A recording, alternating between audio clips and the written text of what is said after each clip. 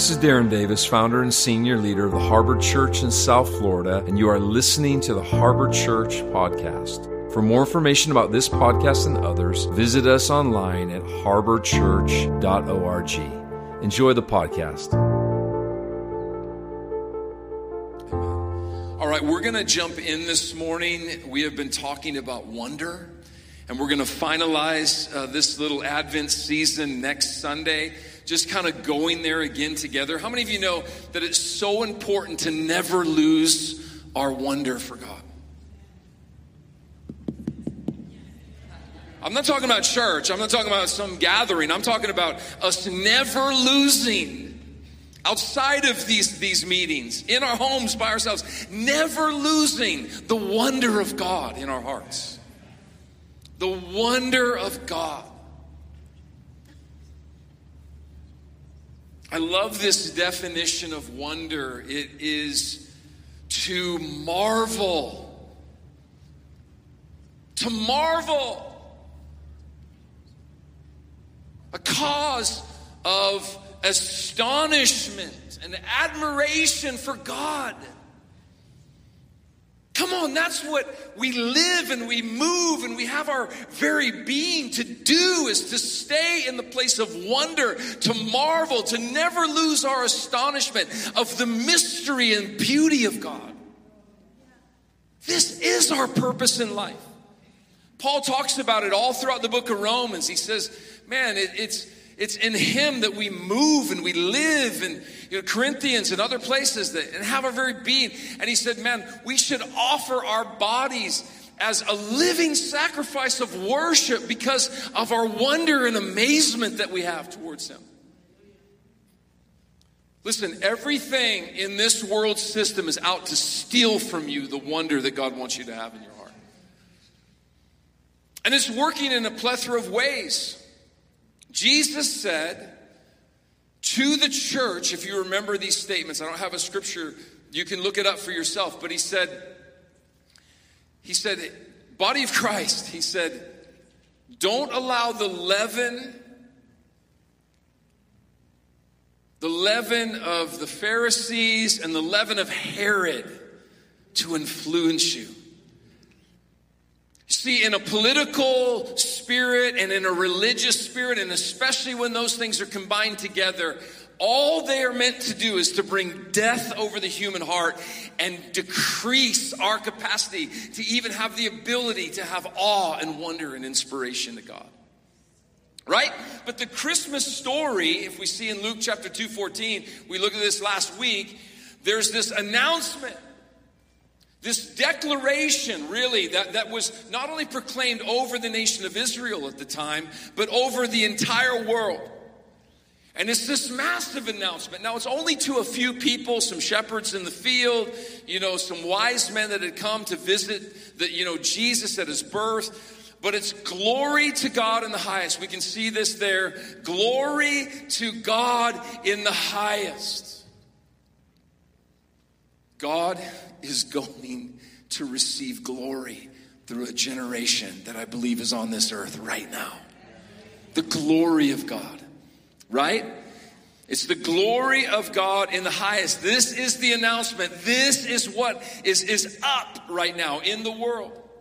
And here's the manifestation of what's going to bring that to pass. And we're actually going to look and just see some definition of how that's going to take place. It says on earth, peace and goodwill towards men. Well, we feel the conflict, right? We live in a nation and in a world that is at war with itself. Nation against nation, man against man against the environment. Everything is swirling in these realities of war within our cosmos. And yet the glory of God is going to produce peace and goodwill towards men. There's going to be a transactional exchange. The way things are going to be shifted for the better. Can I get an amen? There's going to be transformation that's going to come. In fact, you see in the Old Testament things like this where the prophets would say, why do the nations rage in vain? Why is there this chaos that at the end of the day, the swords are going to be beaten into plowshares, right? There's going to be transformation that's going to come to our world. But guess how that's going to come? It's going to come through you and through me. If we can't experience peace and goodwill in the midst of a chaotic world, how are we going to give that away to somebody else that has no clue that that's even a potential reality for their life if we can't overflow with our ability to carry these two things? So wonder. On earth, peace. This is the word prosperity. Come on, it's time for the church to prosper. And what I'm talking about is way more than just finances. I'm talking about prosperity of soul. Come on, where our souls are in a good space. Mind, will, and emotions align with the kingdom of heaven. That's prosperity. And Jesus says that because of astonishment and wonder, it ushers in an environment where there is prosperity, where we have peace, we have quietness, and we have rest to one soul because we have been made one with God again. Okay, I got to ask you this question. Do you understand that if you are in Christ, that you are at one with Him and the rest of the Godhead, Father and Holy Spirit? That you are no longer yourself. Your old self went in that grave and your resurrected self is seated with Him. How can we fully understand that to the nth degree? But here's what I want to say. You are at one with God again. There is no separation. There is no barrier. There is no distance. There is no delay for you as it relates to your ability to have prosperity of soul and walk in peace. That right there should just open up our eyes to go, my goodness, who is this God that we serve? Who is this one who came to the planet 2,000 years ago? Come on, somebody. But it's also goodwill towards men. What does that look like? You know what that looks like? It looks like favor. So prosperity of soul and favor. You are highly favored. Do you know what that means? If God is for you, who on earth in the heavens can be against you? Do you understand that? You are favored by the Father, by the Creator and the Sustainer of all things. And all the things that are being hurled against you, trust me, they are not coming from Him. I feel this just righteous indignation of the accusation against our Father, that death and sickness and destruction and hardship is coming from Him. It is not. All good things come down from the Father of lights, in whom there is no turning. He cannot be swayed. The goodness of God is your portion. Right? Favor is that kindly feeling of approval, support, benevolent interest, and concern. Do you believe God cares about your life? Do you believe He's intricately interested in every thought, every feeling that you have, everything you've been through, everything you're going through, everything you will journey through? This is who we are meant to be. This is what we're to walk in. This is the glory of God. Jesus said it in John chapter 17, verse 22. The glory you gave me.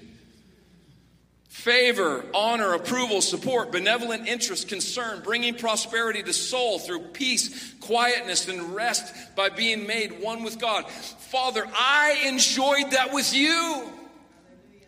Now I have given it to them. Put your name in them.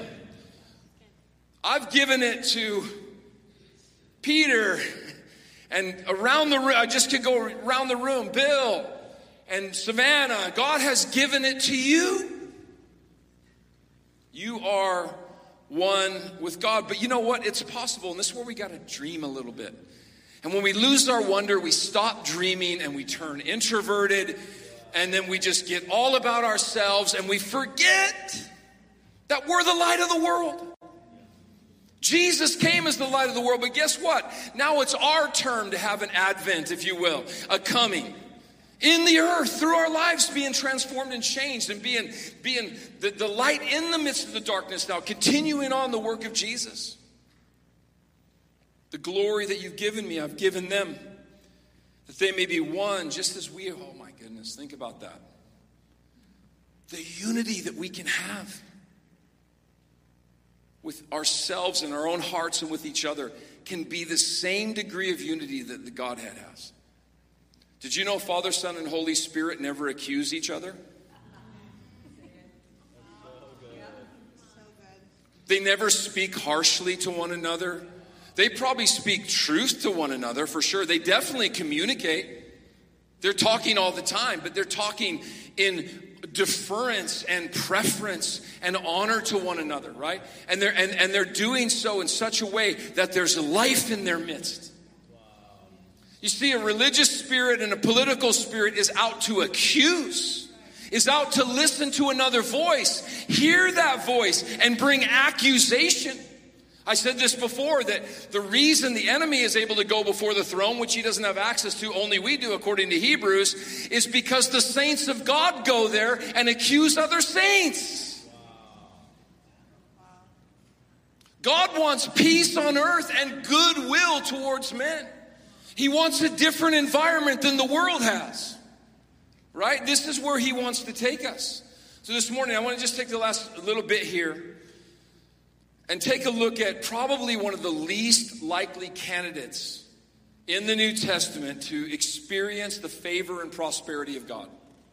In all my 25 years of preaching, I actually have never even mentioned this person's name. Isn't it interesting that there'll be certain people mentioned by name in the Bible and then there's others that aren't? What's the significance of a name? Everything. Everything. Do you know heaven knows your name? And if you're walking dangerously in a good way with the Lord, hell also knows your name. Come on, somebody. Both. You're known in heaven and in hell.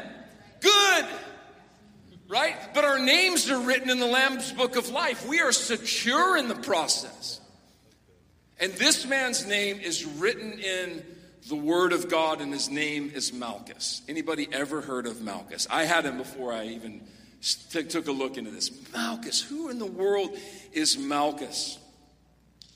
Well, Malchus was a slave of Caiaphas. Anybody recognize that name? Caiaphas was the high priest who was the principal religious leader, who was responsible ultimately for the capture, the Inquisition, and the death of Jesus. And Malchus was his slave. What has us enslaved this morning? You are to be a slave to no one or nothing except to God. Come on, let's build faith here this morning. You are a slave to nobody. You are valuable. You are not a pawn in somebody's hands or some spirit, dark demonic spirit's hands. You are a son or a daughter, a beautiful child of God. And Malchus is imprisoned under this religious and really political leader of the day. And we see mention of this in John chapter 18, verse 10. I just want to show you this so that you know that I'm not making this stuff up. Can I get an amen? John chapter 18, verse 10. Simon Peter, having a sword. Here's warfare, right? Manifesting through the church. The guy who is going to be the apostle that's going to give birth to New Testament Christianity. Why am I pointing that out? Listen, to take all shame and condemnation and stuff off of us. If God could move through Peter in a redemptive way later after this action, he can move through us. Right? I go to Peter stuff a lot, man. I'm like, I get it. Like, I'm impetuous like him. I say things when I shouldn't and then have to think about it later. Anybody else with me? So he takes this sword out, drew it, and struck the high priest's servant and cut off his right ear. And the Bible records the servant's name was Why? Because his name had value. He could have just said the servant. Just could have been some obligatory person. See, Caiaphas had a special talent in listening and hearing as reigning high priest in an intensely political environment. He had to be in the know because he had many enemies. Many enemies. And so he used Malchus, his slave, to be his needed ear in the city. To listen. For what could be used as ammo against whoever they wanted to control in the future. Ooh, I could say a lot about control. It is a nasty, nasty, nasty attribute in the earth. Especially through manipulation and unrighteous and actually untruthful judgment against somebody. But Malchus was out there on behalf of Caiaphas as his ear, as a slave in the city. And along comes this guy named Jesus, and he's causing quite a stir in the nation. So Caiaphas is like, Malchus, you got to go figure out who this guy Jesus is and what we're up against here, because he was getting more favor and approval, and there was jealousy on behalf of the religious system because of what was happening through the life and the ministry of Jesus. Get ready, it's coming. Church, this is not just a story for a distant, pastful day. It's coming. There is favor and blessing that's going to be on God's people. And you know what? Unfortunately, the fruit of that's going to be jealousy and accusation. Is this too much, or am I okay here? Because I'm feeling like, whoa, because I'm tracking here. Are you guys with me?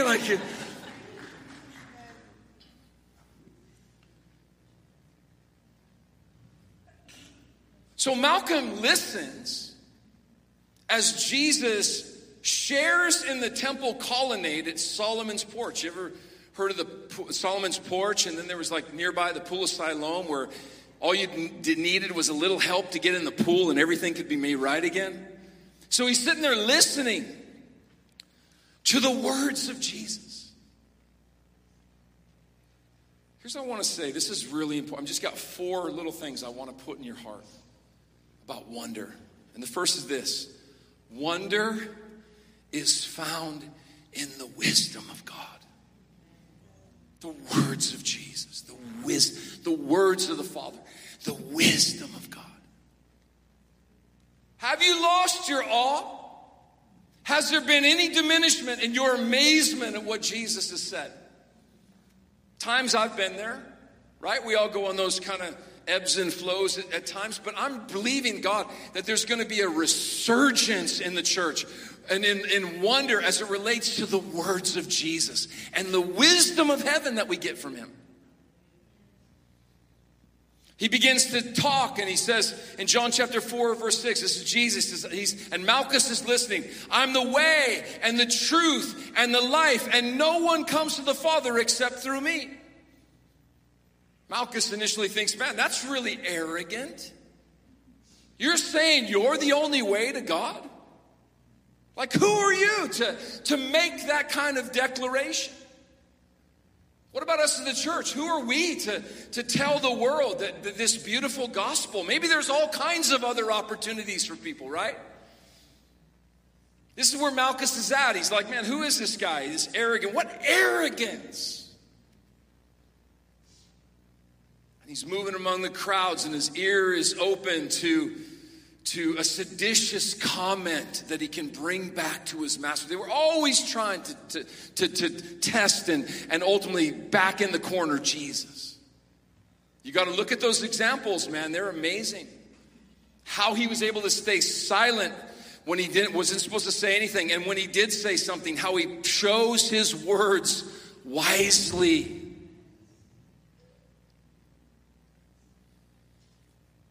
Jesus continues. He says, come to me, all you who are weak and heavy laden. This was mentioned by Wilson this morning, that the spirit of the age, it's not just at Christmas, it's all the time. It heats up here because all the snowbirds come down from Canada. Can I get an amen? I'm like, where in the world did this traffic come from? And they're all going 100 miles an hour and cutting people off. Lord, please deliver me, right?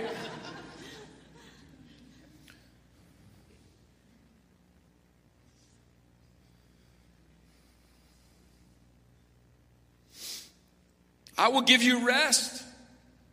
In fact, if you take my yoke upon you and learn from me, he says, I am gentle and humble in heart, you'll find rest for your souls. You'll have access to wonder again. Strange, thinks Malchus, how does this perceived arrogance man persona align to gentleness and meekness? What is this? Who is this man? The humility of God. Can you imagine? I don't think we have any understanding of how humble God is, how meek God is, how merciful God is. So wonder, my friends, point 2 is that we should be found in the meekness of God. Do you know what meekness is? Meekness is power restrained. Power held back. Power not leveraged.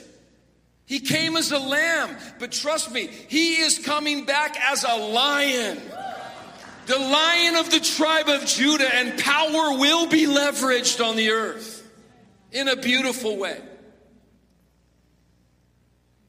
Malchus sees arrogance every day in lives up close and personal in this political and religious environment. It's not just Caiaphas, it's so many people that are operating in this.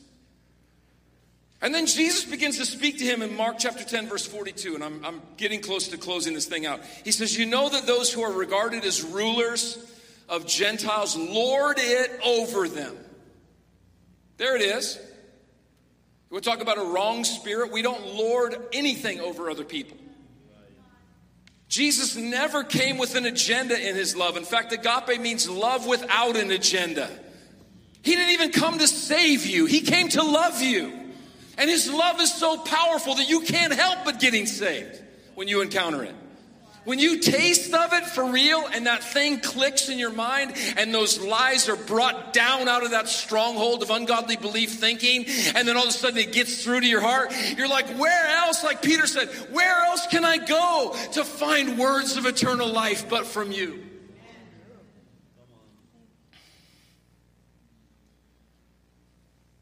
They lord it over you. They exercise their authority over you. A political spirit, a religious spirit does that. It's here to leverage over you and turn you into a slave that you were never meant to be. Not so with you, Jesus continues in verse 43 through 45. He says, instead, whoever wants to become great, we're destined for greatness. Can I get an amen? We should be all feeling that.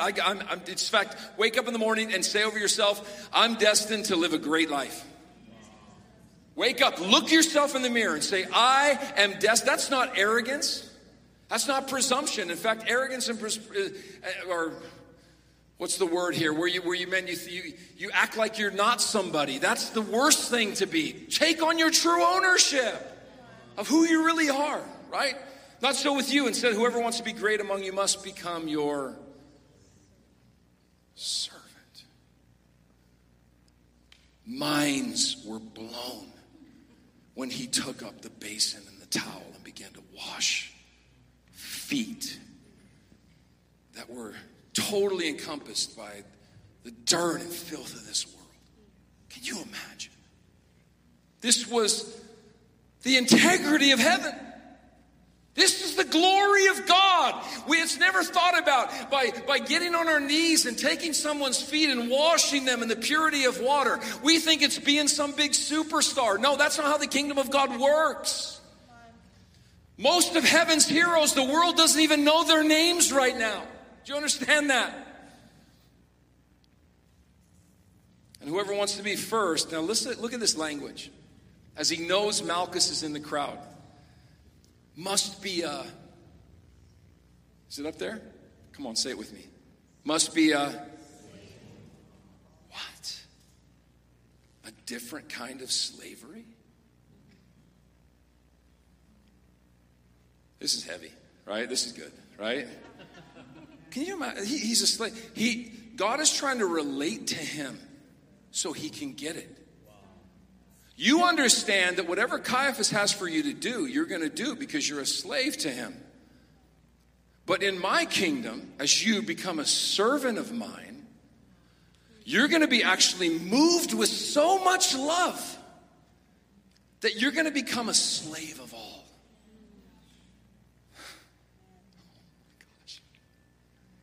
And you're going to have such prosperity. You're not going to be like a burnt out slave. Come on, somebody. Burned out church volunteer. Got to take a break from church for a little while. You know? It's not what I'm talking about. We're talking a slave of all, a servant of all. Because you're whole in soul.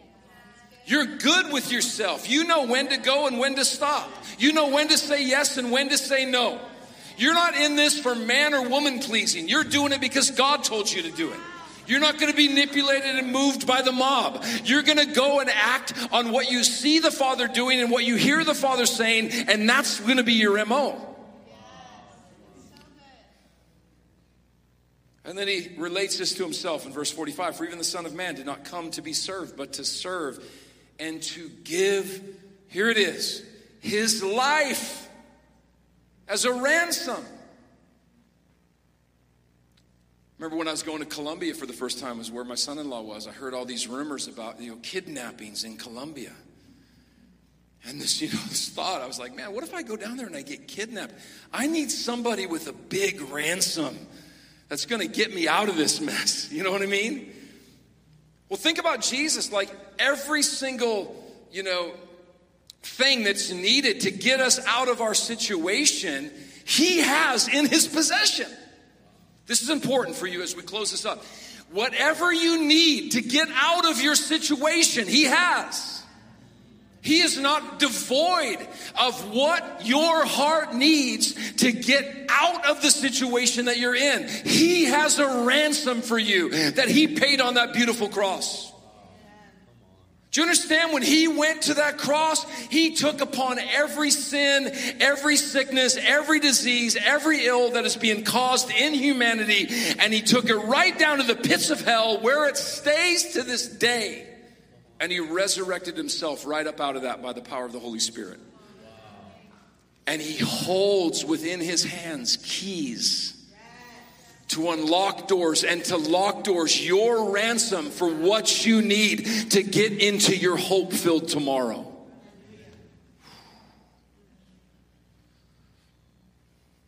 As the band comes back up.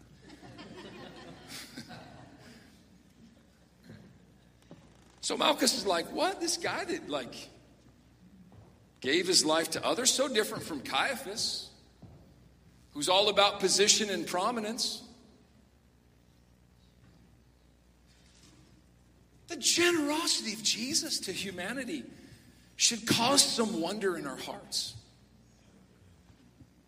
Because wonder, point 3, is found in the sacrificial love of God. If we can't ooh and ah over that, what do we have to ooh and ah about?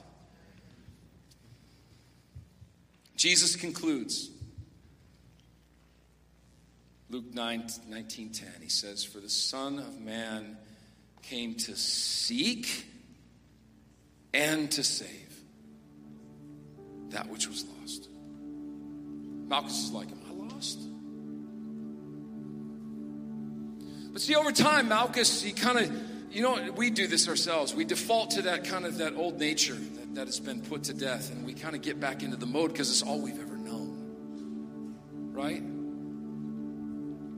And so he begins to kind of take recognition of the followers of Jesus, and he's discerning enough that he sees some ambivalence written over the heart of this man by the name of Judas. So he befriends Judas.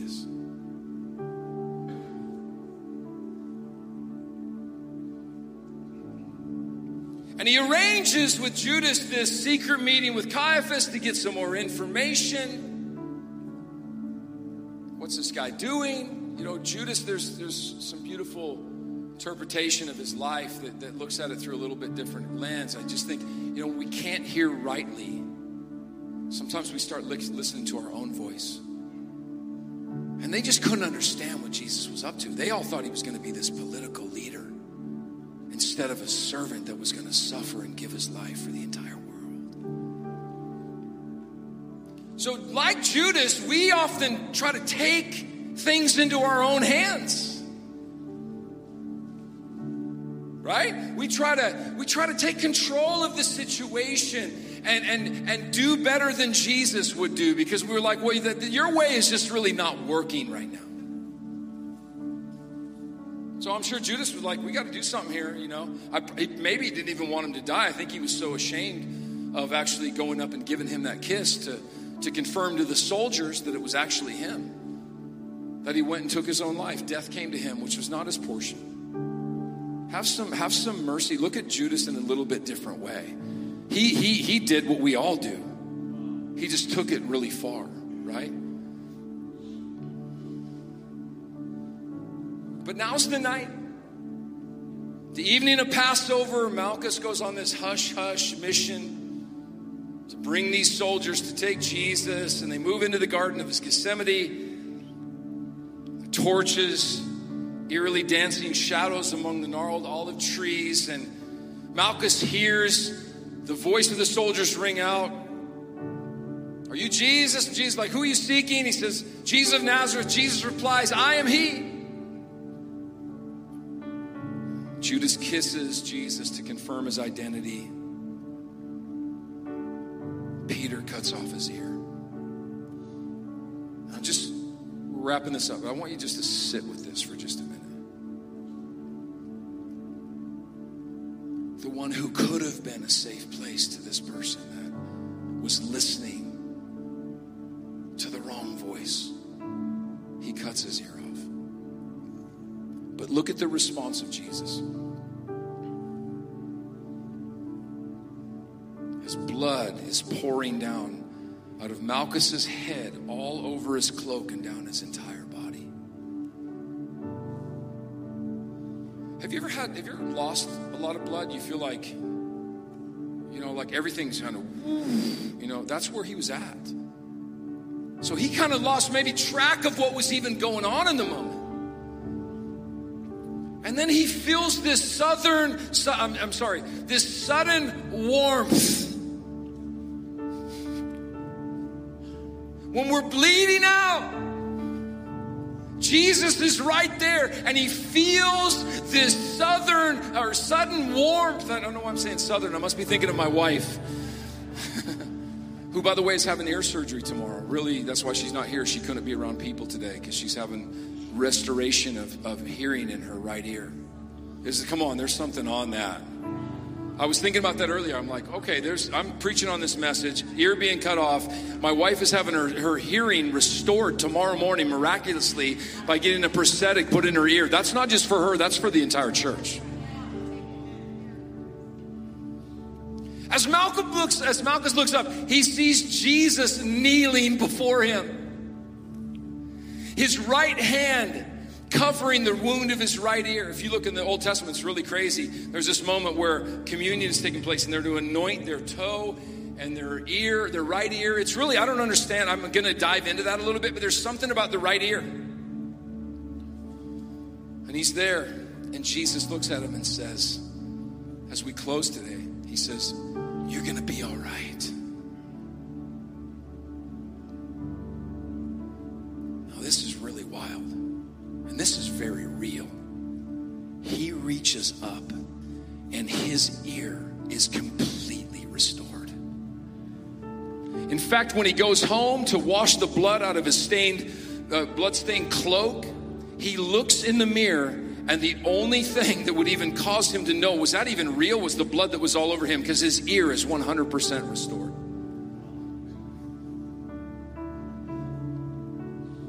He can hear again.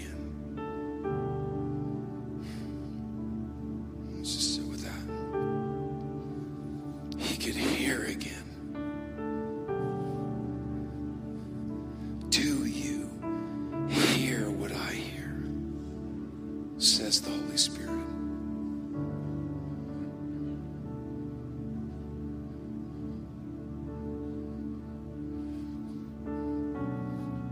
we just take just one moment just to have a little awe in this room for God.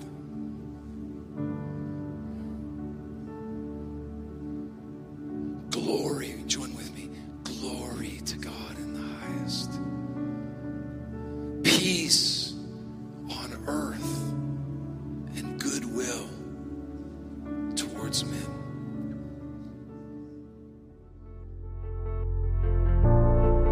Thanks for tuning into the Harbor Church podcast. I hope that you were enriched, inspired, and blessed by what you heard. Please subscribe on the podcast app and be sure to follow us on Instagram, YouTube, Facebook, and Twitter. You can also download our Harbor Church mobile app. Thanks for listening, and we'll see you next time.